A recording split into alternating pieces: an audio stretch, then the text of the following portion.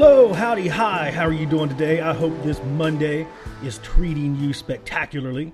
You know me, I'm Sam Goodman, the hop nerd, your culture geek and recovering safety dude, coming to you from the amazing, the beautiful, and the sunny Phoenix, Arizona, with another edition of the Hop Nerd Podcast. Before we dive in here, do me a quick favor. If you haven't officially followed, give us a like, give us a subscribe. Also, you can now listen to the podcast on Anchor, Podbean, Spotify, Radio Public, and YouTube. That's pretty cool if you ask me, hoping to get some more in there. Check out www.thehopnerd, that's thehopnerd.com. Follow along on Twitter at thehopnerd1. Find us on LinkedIn. Hearing from you all is like the best ever. It's pretty cool stuff. So send me a note at thehopnerd@gmail. Use the handy dandy website form or chat on the website. Shoot me a DM on any social media platform you can find me on. Send me one of those really super cool Anchor voice messages. I love getting your perspectives and hearing your questions. Okay, hop friends, let's get down to business. Today I wanted to touch on some of my personal experiences with hop implementation. And this really seems to be a sticking point out there for a lot of folks. You probably get similar questions. How do I, as a leader, as a manager, as a safety practitioner, as my company's very own hop nerd, take this from textbook to pointy end? So what we're really going to talk about today is nuts and bolts. This isn't going to be a how-to, but we're going to feel our way through and see what we come up with. So here we go. So let's eat the tough bits first. Let's get through those things right out of the gate. And hopefully you've heard this one already. But number one, hop is not a program. Okay, do me a favor. Stop. Repeat this after me. Hop is not a program. Okay, got it. Check. Knock that one off the list. It's not something that you can roll out, at least not in the same way that we normally think about rolling stuff out. It's not our normal change management type of stuff. There's some really handy dandy helpful tools that we can use from that rollout change management tool bag. But we really have to understand that this is not a program. It's a fundamental shift in shared organizational beliefs, values, and ultimately a shift in our organizational assumptions. So let's press pause on that conversation for a second. Trust me, we're coming back to it. So also, the process overall will be painfully slow. You'll have moments where things shift and move very rapidly. Some things will click, they'll click fast, it'll be super fun, exciting, all that kind of stuff that we want. But truly and honestly, for the most part, getting there takes a good chunk of time. It's going to be slow, methodical, and dare I even say, boring. But you have to remember, it's a marathon, not a sprint. So with this being a never-ending marathon, a never-ending journey, a constant evolution of betterment, we have to understand that there's not really an end state. So aligning with the whole this isn't a program thing, there's not a point A to point B, there's not an end state. So sure, absolutely, we'll have some milestones, some indicators, probably some goals along the way, but none of those are stopping points. We just have to accept this evolution for what it is. We can never view it as having an end state. Okay, so everyone with me so far? Good. So circling back to fundamentally shifting our shared organizational beliefs and assumptions. Prepare yourself for some hop nerdiness. Let's talk a little bit about the model of organizational structure from Dr. Edgar Schein. If you haven't read his works, if you haven't checked out some of his books, what are you doing right now? You should totally be on Amazon. You should totally be ordering some books. You should totally check him out. Schein teaches us that our corporate language, the tools we use, all of the programs that have come to be over the years, the behaviors that we manifest come from something much deeper, something much more complex, and something that is much harder to see. Boom, you guessed it. Our shared organizational beliefs, values, and assumptions. So those said shared beliefs, values, and assumptions must be our first target. So many times, and please chime in. Please chime in. Let me know your experiences around this. But I have seen organizations, companies, try to copy and paste tools, programs, and all kinds of other stuff from highly successful organizations into their own. They do that without influencing the underlying organizational assumptions, and that never really gets very far. We can have the most amazing, super good, well-intended program or tool, but when we immerse it in our old values or use it through the lens of our old assumptions, it just doesn't quite work very well. It's often misused, abused, or not used at all. Something that with the right underlying stuff was intended to be, should have been, and could have been good, quickly becomes not so good. So we need to influence these assumptions and beliefs first and foremost. In my own implementation experience, I've seen most of this stuff happen somewhat backwards compared to normal change stuff. Normal being where we seek top-level buy-in first and before anything else. We work at a high level to pull together a corporate-y strategic plan, begin implementation of various tactical elements of said corporate-y, strategic, starchy plan until we reach the bottom of the organization, and there you go, that's change. To contrast that, I've often seen conversations start at the pointy end rather than the executive suite, which makes total sense if we're trying to shift towards a more bottoms-up with responsibility down model. Most of these shifts that I have seen towards organizations becoming hop-based organizations, they begin as grassroots ventures. So here's the good news with that. As you go out to have these conversations at the coalface, these folks closest to that pointy end, for the most part, already know and believe just about everything that you're going to tell them. What we're really doing is beginning to build a small army of dissenting voices, of little hop nerds. I've made these conversations happen by seeking out the cultural bright spots within our organizations or within groups. Then having super informal conversations, learning sessions, or group thought explorations, if you will, around hop stuff. Do a few of these and the word starts to spread pretty quick. You start getting that, hey, have you heard that crazy hop stuff this guy's saying yet? We then begin working our way from the frontline and frontline leaders to managers, directors, repeat. The revolution quickly stirs interest from the very top.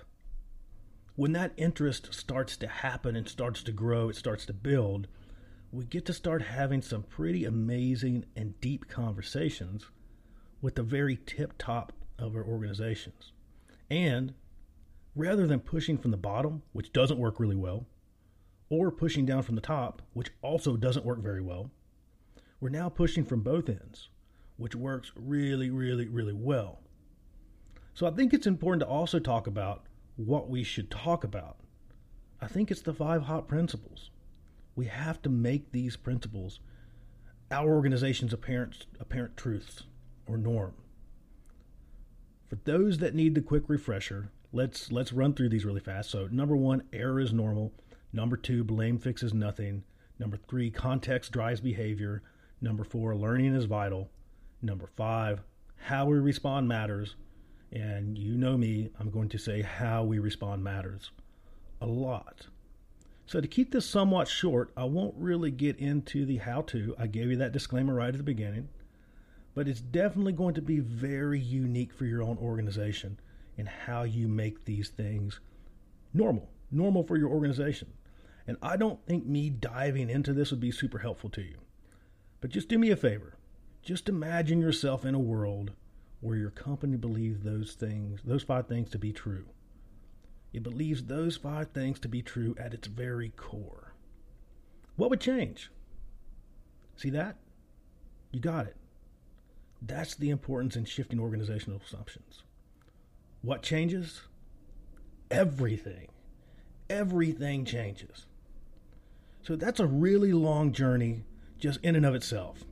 But here's the cool thing that I've seen. We're killing multiple birds. We started a snowball in shifting assumptions.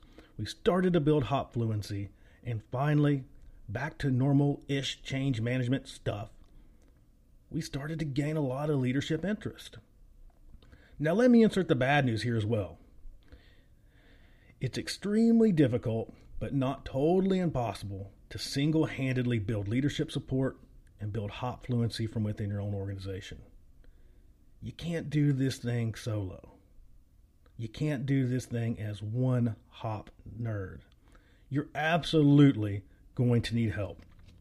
Internally, you'll need to build your army of educators, hop evangelists, dissenting voices, hop nerds. You might need a hop prophet from the outside, especially for your higher level leaders, your higher level folks. And I just say that from my own experience. You could be out there saying the exact same thing to them, but just hearing it from someone else, makes it sound a little less crazy and sometimes just a little less scary. So, your hop nerd, and maybe that's you, your hop fluent folks, they should be the masterminds. It's rare to be successful as the mastermind, the prophet, the evangelist, the teacher, the politician, the mentor, and the implementer. So we've got it. So yes, we've got it. Hop isn't a program, but you should have a plan. We need a blueprint. And there's a lot of culture change stuff that absolutely it is organic. There's a lot of organic elements, and we should totally seize those moments. We should totally pad up those and capitalize on those organic culture pieces. But we still need a recipe for the cake. We need to bring the right ingredients together at the right times. We don't want to be going for cake and come out with a pie. I prefer cake. We need to have the right people working on the right things at the right times. We need to figure out what our little hop army looks like, how that works, how we're going to figure out what success looks like for us, where we're going, and how we think we're going to get there. This plan, just pro tip, will never be a solid plan. It's going to move, it will shift, it will shuffle. Things will get pushed out, things will get pulled in, but we need a roadmap to at least get us in the general vicinity.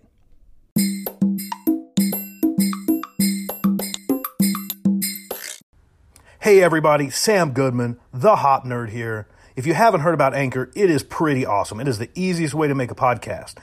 It's free. There's creation tools that allow you to record and edit your podcast right from your phone or computer. Anchor does this really cool thing where you click distribute and they send your podcast to all kinds of other places where you can hear podcasts. Pretty neat. You can make money from this thing with no minimum amount of listeners. Go check out Anchor today. Download the free Anchor app or go to anchor.fm to get started. Hop Nerd out.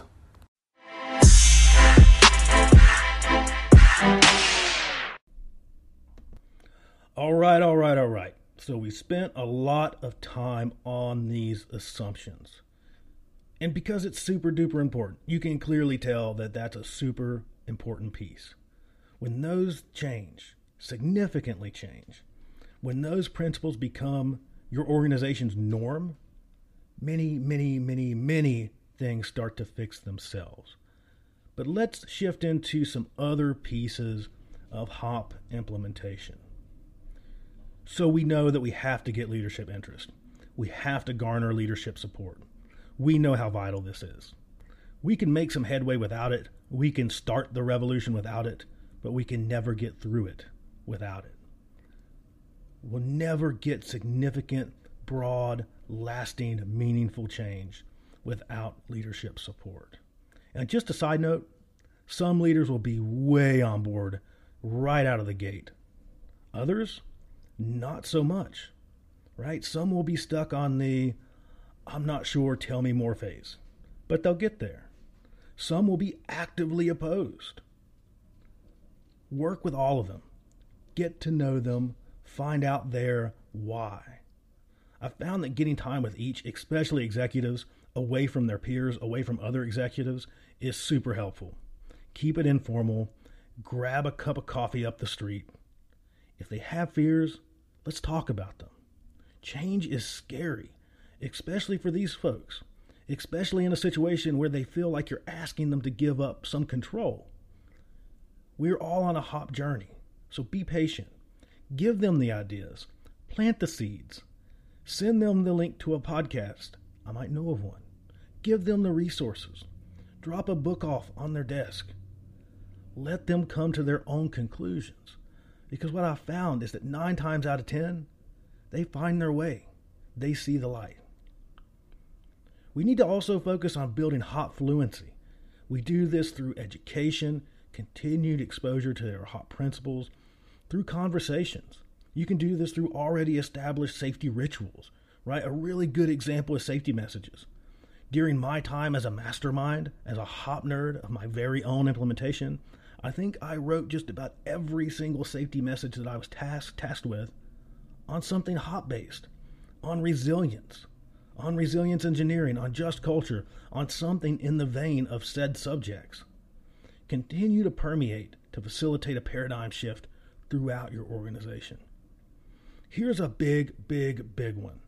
We need to get operational learning off of the ground.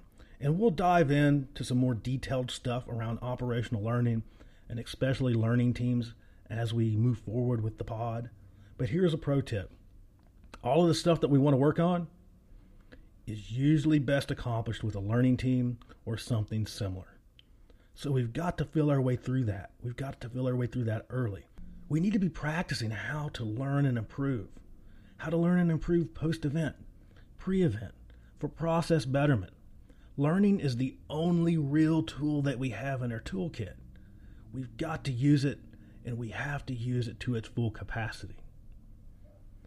So at some point in our roadmap, after our assumptions have shifted, we need to work on process alignment.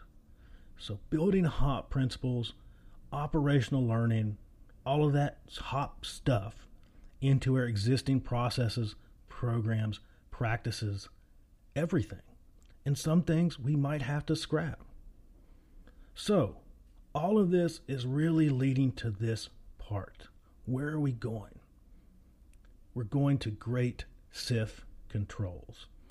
Constant and deliberate learning that result in great serious injury and fatality controls.